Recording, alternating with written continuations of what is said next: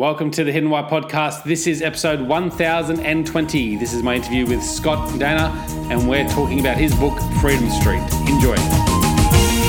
Scott, welcome to the Hidden Why podcast. Great to have you here today. Thanks for having me. I'm excited to talk with you today. We've got the cameras on, so we'll put this on the YouTube channel as well for people listening out there. If you ever want to check it out, the Hidden Why on YouTube. All the interviews and other bits and pieces go up there as well. Scott, Freedom Street. Tell us about Freedom Street. I think Freedom Street is awfully aligned with almost everything I've seen you do. Whether it's just identifying what freedom means to you. That's really the key component behind Freedom Street. Identifying what living a rich life means, identifying how you can live your legacy today, and really owning the future. What does that future look like? Once you've defined that, getting to Freedom Street is a lot easier. You have to develop that path, but it starts with some groundwork in the beginning, some foundational stuff. And it also happens to be the name of the company that I started 6 years ago. And it's just been a common theme in my life and something that I'm very, very grateful to be able to utilize. Freedom is something that's quite special. Do you think freedom is the most sort of motivational force behind things that you do, or is it the top pinnacle, or is there something else there? Is it just a step along the way? Yeah, I think finding out so the hidden why, right? Finding out the hidden why behind what freedom means to any individual and connecting them to what that is what I've been doing for 20 years. So, freedom is a powerful word, but if not applied appropriately, it can be wasted. And so having to find that connection point is really, the driver for us in helping people identify what's so important to them. Yeah. So finding those values behind the individual, really. Is freedom saying that you've always had an association with? Like, is it saying that just came about through your career?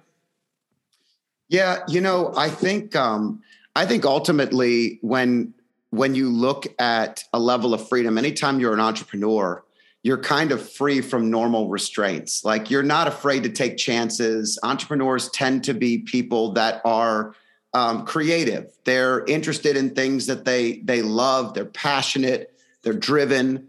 And so, I think I've always lived with a level of freedom, but financial freedom is something that also starts to open your eyes to a different level of freedom. And I think working in the realm of money and finances for so many years, some people get caught on the financial freedom so hard that they miss the very reason they're doing everything they're doing. And so it's just about, I talk in the book a couple times about, I've had the privilege to do a couple of eulogies for my grandparents. I've done all of my grandparents, all four of them. I did the eulogy. Yeah. And not once during those eulogies did I talk about their professional past. I talked about who they loved, how they loved, what they stood for, their values, their core beliefs, the things that drove them to make decisions. I described their parenting and their lives. And we might have mentioned parts of profession and parts of that, but it wasn't the driving force. And I think that's really, establishing that and balancing that out is such a key component to life that a lot of us maybe lose sight of. And I can't say that there haven't been times that I also have lost sight of that. Yeah. So you've got a company, what is it? Freedom Street Partners. Freedom Street Partners. Now you advise or coach, mentor financial advisors as well in that company. And is that your background as a financial advisor? I assume it would be. Yep. So for 20 years, at about 23 years old, I'm 43 now.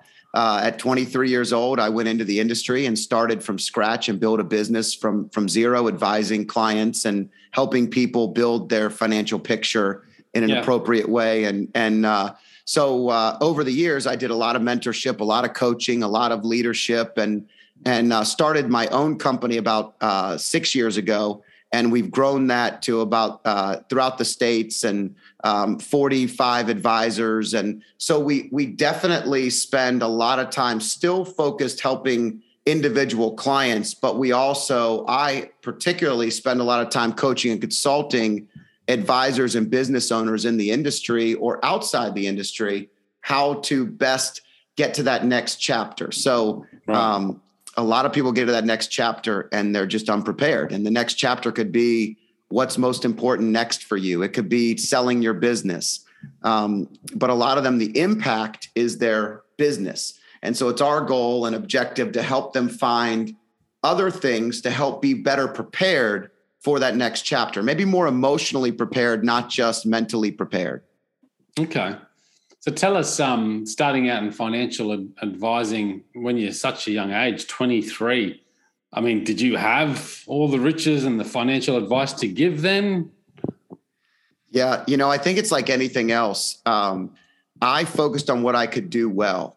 And what I could do well was be an accountability partner, a coach. Yeah. I was drowning myself in learning and growing. And, like any profession, I would imagine, the best professional footballers in the world or soccer players or whatever it is, they all start young and they're babies in it. Right. So I was a baby in it. Yes.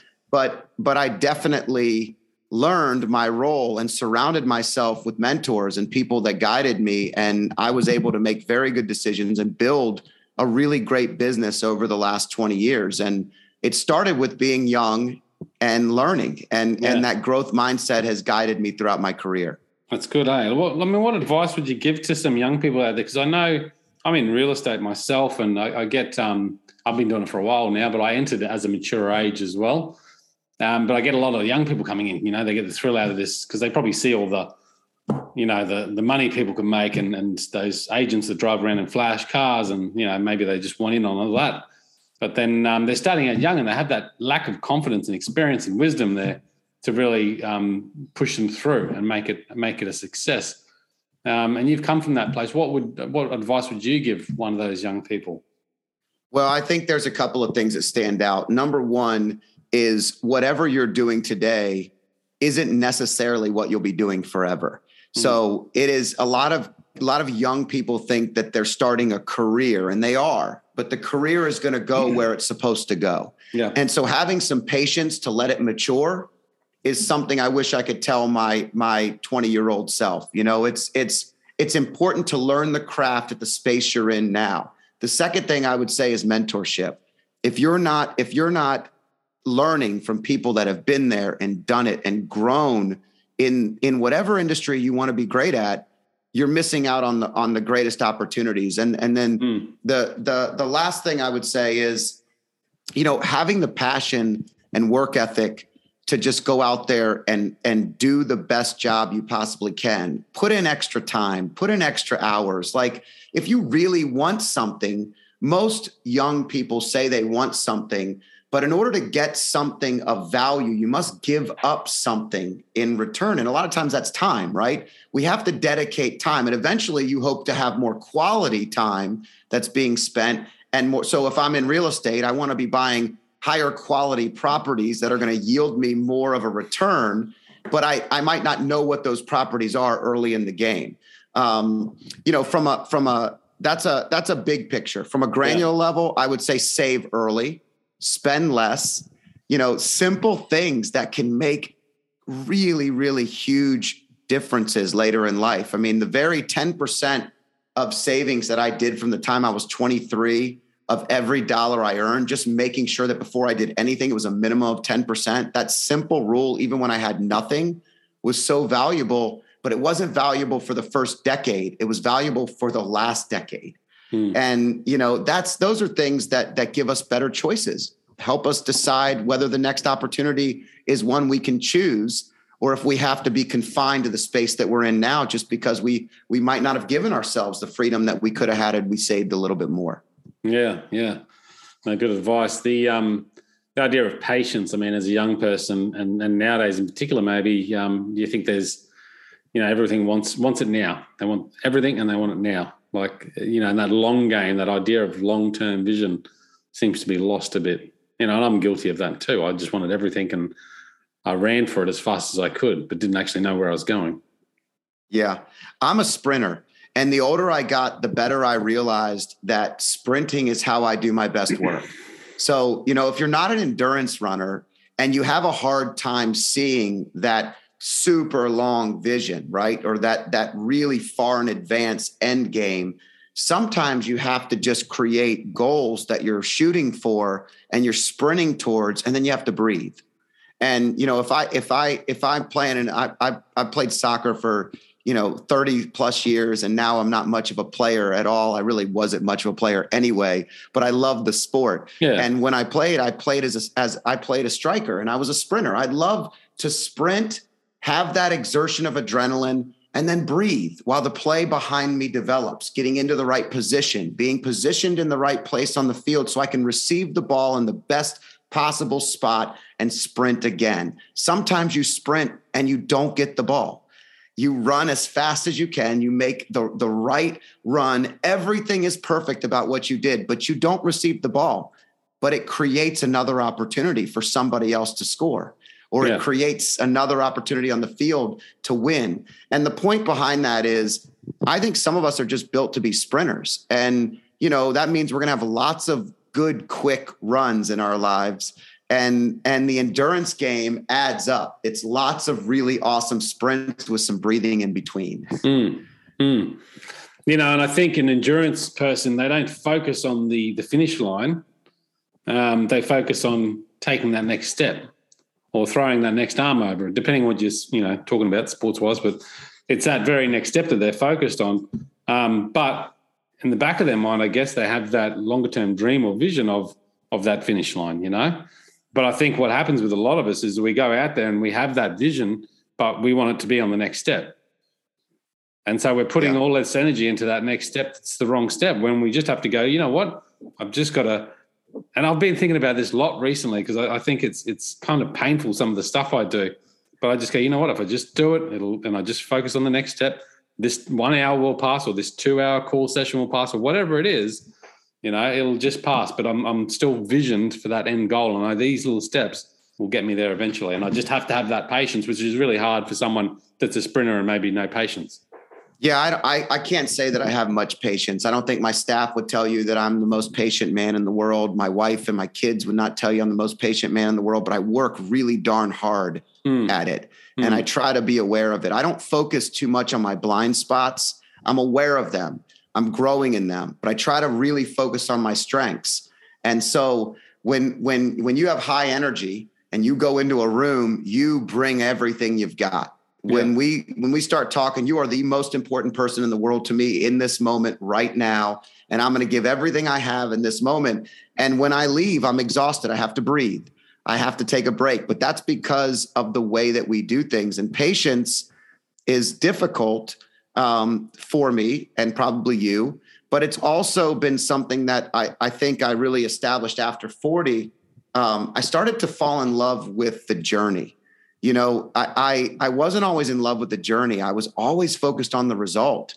And, this is a great advice piece for young people too. I mean, the journey is where people to take, of course, because I think they've got to go on that journey, but yeah. That's the fun part. Like, the journey is the fun part. If you can loop in fun and the actual result is a win, but you're winning every day because you did something important, or you did something of value, or you helped somebody, that's where I feel like today I really do break down more on a daily basis than I do I still take my yearly. I still do everything on a yearly basis, on a quarterly basis. I look at everything, but I genuinely, at the end of every day, when I lay down, I'll often say, man, today was a good day. Here's a couple things that made it good, and I'm very grateful for that. Thank you. Yeah. What are your mechanisms for dealing with your lack of patience, I suppose? I think lack of patience is actually quite a big strength in many ways for me, and probably you as well. Yeah. I love the saying that our blind spots are simply our strengths turned up too loud. So if you take your strengths and your high energy and your high intensity, you turn that up too loud, sometimes it's too much. If you're a great communicator, sometimes the best thing to do is not say anything at all. And people that are great communicators have a hard time with that, right? So I think you're right. I think not having absolutely of great value to success in getting something done in real estate, in helping someone reach their goals quicker than they ever dreamed. At the same time, in everyday life, the very things that make us great professionally often are the things that challenge us in everyday life. And so that's where I think little things like taking a moment before I enter into the home. I'm in the car, I'm pulling in the driveway. It's been a long day at work. I've been going 1,000 miles a minute, and I'm supposed to walk in and just have a totally new look on life. And I should, but that requires me to take a moment to breathe.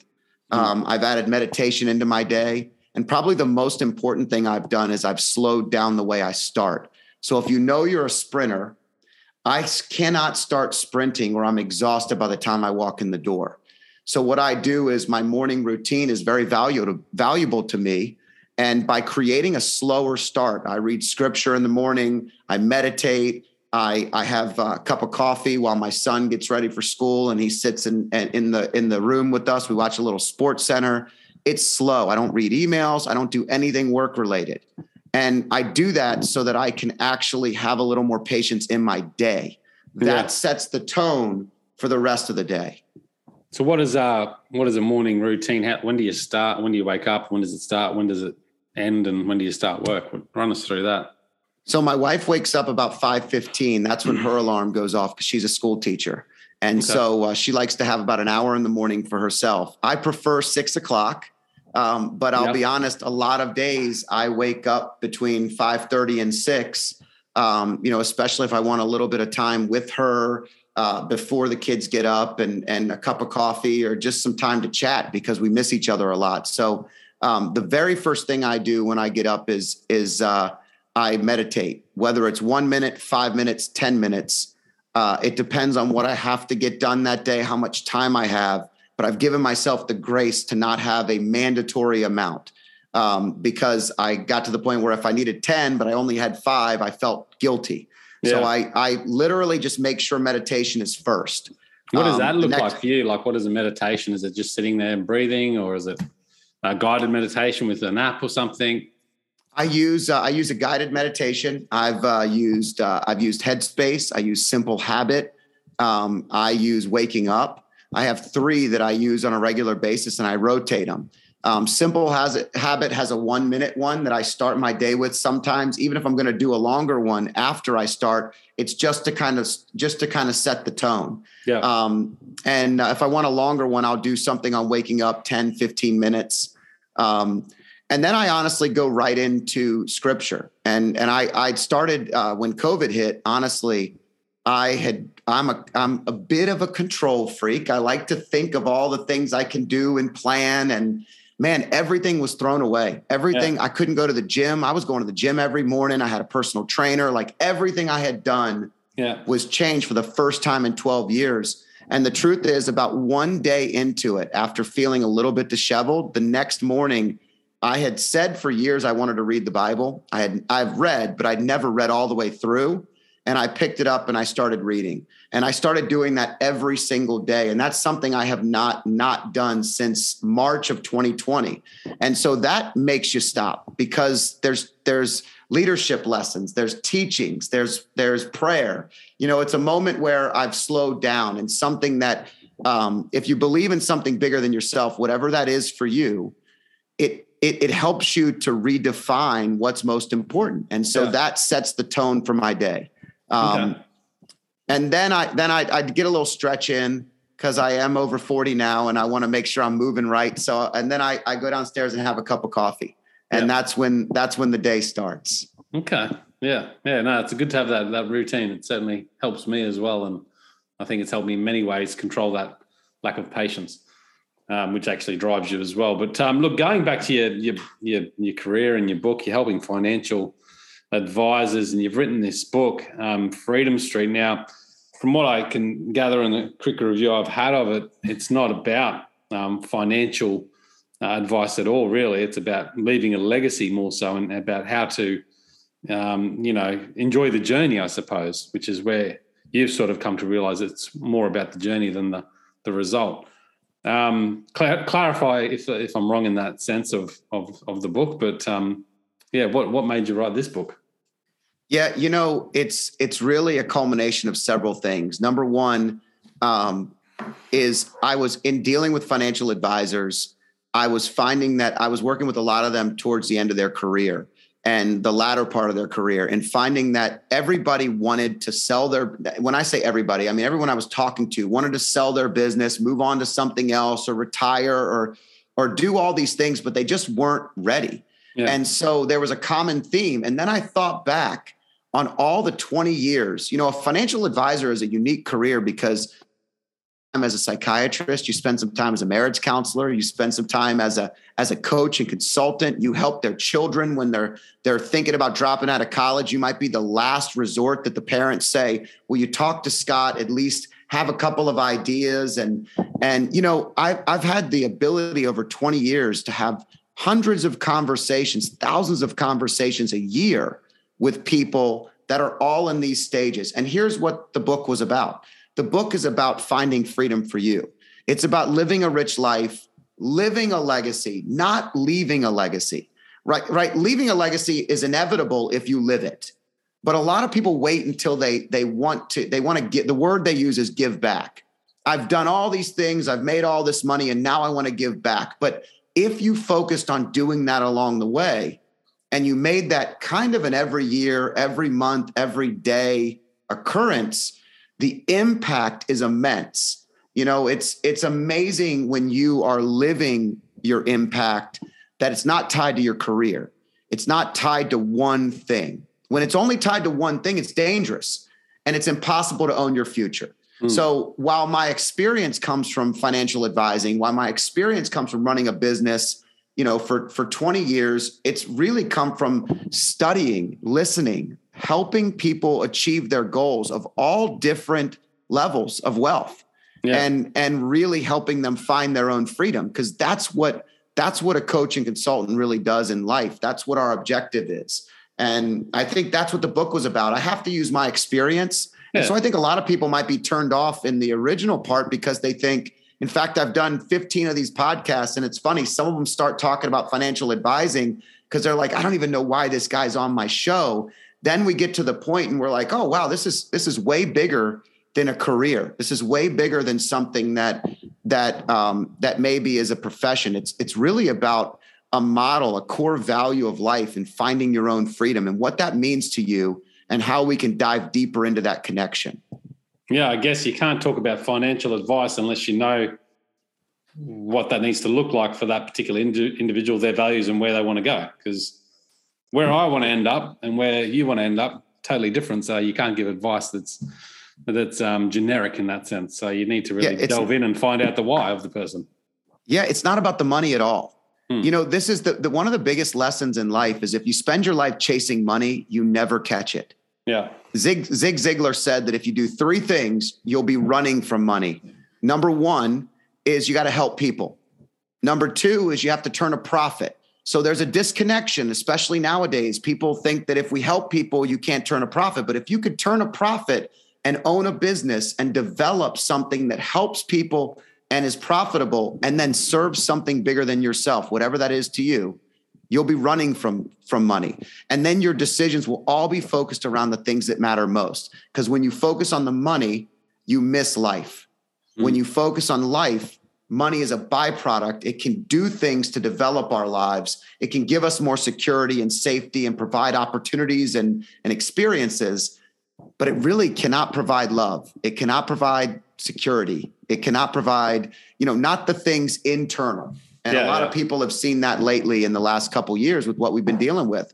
You have to go inside sometimes. So what's your bigger thing? Like, you've got this business model here that you're profiting from, you're helping other people using that. So that's your value exchange. Now, what are you focusing on? Like, what's your bigger thing? How are you having a bigger impact on leaving your legacy? I think I want to live this impact. And I think the point is that in this book, I took models of things that I've lived by. Whether it's figuring out that freedom had nothing to do with doing whatever I wanted It was all about discipline. These are all lessons I had to learn, and I just simply share what I did. My goal is this. I do a ton of videos. We're building out a new YouTube channel. We're really developing a way to reach people, whoever it is that needs to hear a little bit more of a positive message in a world that is a little too negative, a little too much. Yeah. And I think that experience, my goal and my why behind this is really to create an impact and to live this. Man, I get texts and emails and video messages and all kinds of stuff every day from so many random people that are not in my industry, that have nothing to do with me, that have everything to do with the message that we're putting out into the world. And that's what I want to do. I want to continue to get that message out. And that message about freedom is helping people define that, connect the dots, and understand that the path they're on today is the right path, wherever it is. Even if it's a dead end and rock bottom, it's the start of a new day. It's the start of freedom for you now. What does it mean, and how do we get there? And, and if we can help more people really discover that, especially when they're looking at the next chapter, whatever that is for them, that's the objective. Yeah. Yeah. Makes you feel good, huh? That's my goal, man. I love doing these. I'm very grateful to have the opportunity to share this message all across the world with people just like yourself who are bringing great conversations to many, many people, and having this type of conversation is powerful. Yeah. Just one person listening to this could change their life. And you never know when they need that. You never know when one person needs that. No. And I think there's so much you can take on every day, but again, you're right about that negative information that's constantly out there, the fear in the media. You probably don't listen to the news, neither do I. Switch that negative stuff off and take it out of my channel and try and draw in the positives. Now, there's probably so many podcasts you can listen to in a day, but just a little 5-minute clip here or a 20-minute clip there, of that positive message every day, that'll change what's up here and change your focus going forward. And you'll start to forget about all the shit that you don't have and that that you're hurting from, and you'll start focusing on all the stuff that you're grateful for, that you do have, Yeah. Yeah. When you love something, you can't, when you really love something and you're passionate about it, you're living in the present moment. Every time we separate from the present moment, we start to get into a place that can take us in a whole different direction. That could be positive. It could be negative. But your news media is all negative loop. I mean, I read, and I'll read something, and if I don't like the way the tone is, I'll go read another news channel's version of it so I can identify whether or not it's real or fake or false or uncomfortable. I want to learn. I'm not trying to be ignorant. Yeah. I mean, I think people kind of take it the different way, but news is meant to be gossip. Gossip is meant to be negative. And there's nothing positive about that. It does nothing but make our lives more dramatic than they need to be. Yeah, no, it takes you to the wrong place, which is, you got to surround yourself by that right message, whether it's news channels or people around you. You mentioned something before about the contradictions of freedom and what you thought freedom meant, and then you threw in the word discipline there. Tell us a little bit about that. Yeah, I think discipline is freedom. Aristotle said it. Jocko said it in his book. If you don't realize this, it takes us a long time. I mean, I came from a pretty disciplined family, and my dad was pretty strict. And I think that growing up, I thought, when I'm on my own, I'll do whatever I want. Right. And I made decisions early on that luckily were the right decisions. But in a business, for example, if you're reactive, you can't be responsive. If you're not disciplined in your day, you can't have patience. We just talked about patience a second ago. It's a simple blind spot for most people that are entrepreneurs and driven and high energy. But if you start your day a certain way with discipline, it's amazing how the entire day flows, how many things you can fit in. The analogy I use is the jar. If you take the jar and you put the big rocks in, the priorities, the most important thing, and you're disciplined about those most important things, it's amazing how the pebbles then fit in and the sand filters in, and you fit way more in that jar than you do if you're just putting in the sand first. And I'll use social media as the sand. There are so many people that say, I meant to get together with you last month. I just didn't have time. I meant to have dinner with my dad, but we couldn't find the time. And yet they're on Instagram for 2.5 hours a day, and they're tweeting 30 times a day. And I'm not saying that social media isn't great, but it's the sand. If dad's the most important person, then I gotta filter the sand out and put dad in there first. And I think that's what discipline is all about. It's about prioritizing what's most important, living that core value, and developing a strategy to be most successful for you. Yeah. And that's where I've found freedom has been through disciplined approaches. Yeah. No, I love it. Couldn't agree more. When it comes, and this is one of the questions that I ask all guests, is what's your definition of success? But I know in the blurb about the book, at least, you talk about living a rich life. And I guess when you're a financial advisor with that background and you're talking about rich, people probably immediately go to money, right? How do you define living a rich life, or what is rich? Well, in the book, I tell the story of my oldest son. My boys used to share a room, even though we had plenty of rooms for them to go in. I had them bunk bed when they were young because I figured that at least they would love each other at night when they went to bed, even if they fought all day long, right? And it was a good theory, and it worked. And one night I was putting them to bed, and they both were kind of talking, and it was like, all right, guys, you got to go to bed. And as I'm shutting the door, my oldest son goes, "Hey, Dad, would you be rich if you didn't have us?" What a powerful question, right? The answer financially is I chuckled immediately because I was like, immediately you go to money. That's where everybody goes, right? And that's what he meant. And I said, buddy, let me tell you something. I might have more money, but I can't tell you the emptiness I would feel knowing what I have today, how difficult it would be for me to even understand. Because let me tell you what rich is. Rich is investing in other people. Rich is having a family with people around you that matter. I have an instant legacy. If I fail, if I'm positive, if I succeed, my children will understand. They'll tell stories about me one day. I will live on, whether it's positive or negative. I'm pretty sure it'll be positive, but maybe it won't be. But I explained to my son that day, I said, living a rich life is way more than money. I don't need money to have a rich life. Now, money helps. It definitely helps us make better decisions. I don't mind flying places a little quicker than driving. I don't mind going to a better resort occasionally and being able to take my family with us. My mom, my dad, my siblings. There are definitely things money can do for you. But if you get caught in the money, you're not living richly at all. It's all the other things in the jar. It's the big rocks in the jar, and money is usually not one of them. Yeah. I love that jar. I'm going to find that video today.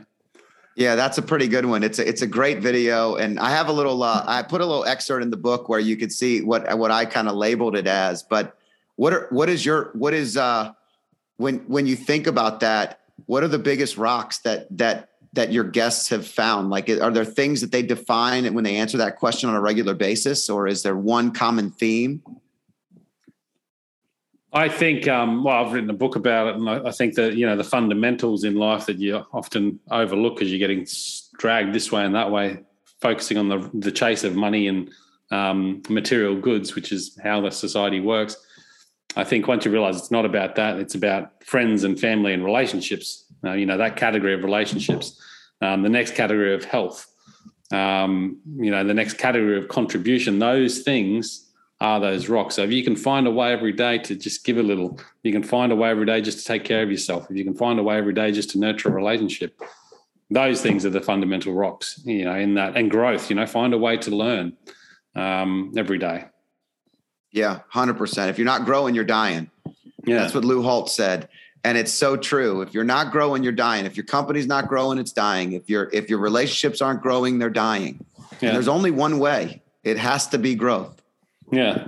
So you just got to focus on those things, and do that every day. And like you said, have a disciplined approach to those things too. And which is why the morning routine is so good, because you're focusing straight away on that growth, on that learning, because you're doing a little bit of exercise, so you're taking care of your health, you're doing a bit of growth activity, learning, and then you've got a disciplined structure for the day to help you get towards the goals that you want to do. And it'll all fall in place because you're taking care of the fundamentals. Whereas I don't think, a lot of people don't. And I never was like that. It's taken me years to get here, and I've still got a long way to go, I think. But a lot of people don't live that way. I think we get derailed. So one of the things that I think is a big challenge is this balancing act. Everybody that wants to add, it's the new year. They want to be a healthier version of themselves, right? So the minute that they dedicate extreme amounts of time to health, something else may take a back seat. Like there's only so much time and energy in the day to do things, right? And so we get off kilter in things. And then I think we get a little hard on ourselves about the lack of balance. But life is about balancing the imbalance, right? If you can be self-aware that you've become imbalanced somewhere, maybe you've been working super hard on a project, but it's coming to a head and the real estate deal's closing. And now you have a little extra time. So you're going to take your family on a vacation. Maybe they didn't get the time that you really wanted them to have the last 3 weeks, but the next week you're going to dedicate 100% of that time to them, with them, for them. It's about balancing that and not feeling so guilty when we're not. Yeah. That also is imperative because we're hard on ourselves. We all are. How do you find that balance? Because and I feel this too. You're a hard worker. You dedicate so much of your time. You're passionate about it too. Like when you're passionate about something and you've just got this natural your work ethic, it's hard to stop and switch off. Yeah. And to find that balance there is incredibly hard. And I'm trying, this is one of my focuses this year, is to just bring back a bit of that balance where I'm not sitting in the office until 7:00, because I don't think that's necessary. And I don't think it's as productive either. I realize that I'm productive for a good short few hours and I can still work all day, but I don't know if it's as productive. So I need to bring that balance into it. What do you do there to create that sense of balance? It kind of starts with uncomfortability. A lot of times we stay where we're comfortable. So if we stay at work too long, we're staying because we're comfortable in that setting and we kind of understand it. We know it. Everything goes our way. It's a little bit about comfort, right? So the way I get around this is usually we get overwhelmed. You get overwhelmed in something. And the way I deal with overwhelm is action. And it starts with identifying, pausing, and then identifying. You have 4 pillars. I have 4 quadrants in my book. It's all in whatever you define as the most important things in your life, right? I think that relationships is definitely imperative. I think work and your livelihood, your wealth, whatever it may be, is something that gets people overwhelmed. I think health and spirituality are the other 2 big areas when I define it. And I basically take, those old calendars that were sat on your desk, the big ones that you could write everything in. And, I have one on my desk right now, right below me. And it's about this big and it has every day of the month. And I have all these things written on it. One day I was overwhelmed years ago and I ripped one of those things off and I just drew a T chart. And I wrote everything that was overwhelming me or that was on my brain. I brain dumped on everything about relationships, anything about my spouse, anything about the kids. Is there something I've been meaning to do with them that I didn't do? Is there a conversation I had to have? Did I want to make something for dinner that I've been telling everyone I was going to make, my spaghetti and meatballs? What is it that's bothering me? That's everything there. Then I would go to work and wealth. And that one's a long one. Sometimes it took a whole day to get through all the things at work that I felt like I needed to get done. Health and spirituality. I'm looking at my chart right now. And there are things spiritually I have dedicated a ton of time the last 2 years. But the last part of the year, I did not work out. My personal trainer got sick. I didn't go in. I was traveling a bunch. I had all these excuses. So when I went through, I was imbalanced in health. So I go in after I get my overwhelm on a page and I circle the biggest priorities. And then I just work towards action. What steps do I need to do to execute and implement upon those things? And I don't care how small they are. It might be a to-do list for the little tiny details of things that are just holding me back. But it's that it clogs your brain. That stuff clogs your brain. So you got to get it out. You got to put it down on paper. You got to put it down somewhere. And then you have to work through it. And when I work through it, I'm relieved. I'm not overwhelmed anymore. It's not scary when it's written down on a page. No, you're right. Good buddy advice. Hey, it's exciting, mate. Your book's doing well. Yes, we hit Amazon bestseller. We've been hit a couple categories. We continue to get it out there to everybody, and hopefully the readers will get something out of it that they can execute and implement in their life. That was really what it was about. It was my story, but it was my story with execution points. Every chapter at the end, every section, every chapter has things we can do, things that I do all the time that I've shared. Audit your time, make a list of your top 10 relationships, find a journal or planner that you enjoy using.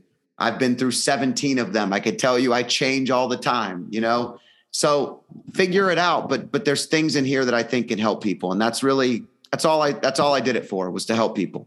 Yeah. Yeah. Brilliant. How can people best reach out to you, find more information about what you're doing there? Thanks. I always appreciate the platform. ScottDanner.com is very easy to find me. Yep. That's a great way to book me for speaking or coaching or consulting. I also have recently, because I'm in the financial industry, we have pretty tough regulations on our YouTube and all that kind of stuff. So when I launched the book, I also launched a new YouTube channel. So it's brand new. It's under Scott Danner. And we're putting out videos on these topics every day, every week, interviews, different things. And I hope that that's a good way that really starts to take off and help people. So when you need that one bit of positivity to neutralize the news, you can grab it from that. So, and then obviously the book's on Amazon and all major buying spots, whatever they are. Yeah. My wife ordered it from Target, so you can get it from anywhere. We'll get the link in the show notes there, guys, too, for listening out there. Hiddenwhy.com show notes will be there. Links to Scott. And Scott, thanks once again for coming on the show today. Thank you so much for having me. I'm very grateful. Great conversation. Been a pleasure. Absolutely. Guys, check it out at hiddenwhy.com. Until next time, peace, passion, and purpose. See you soon. Thanks, guys, for listening to this episode. I hope you enjoyed what you heard. I hope you love what you're hearing. If you like this episode, guys, or any of the episodes that you're listening to here at The Hidden Why, please do me a favor by sharing it. You can share it with your families. You can share it with your loved ones. You can do that by using your favorite social media channels, using the icons on the platform that you're listening to The Hidden Why podcast. Also, guys, if you're a fan of the show, please connect with me. Connect with me at thehiddenwhy.com. I love to hear from you. I love to converse with the people that listen to this show to find out what they enjoy, what they don't enjoy, and perhaps if they have any questions or feedback for the show as well. You can stay up to date with all that I'm releasing here, guys. I do a solo show every Monday, a 3-minute thought every Thursday. I do 2 interviews a week on a Wednesday and a Saturday, and a book review every Friday. You can stay up to date with all that by subscribing to my newsletter at thehiddenwhy.com. Just enter your email address there, and also subscribing to the podcast on the platform that you choose to listen to your podcasts.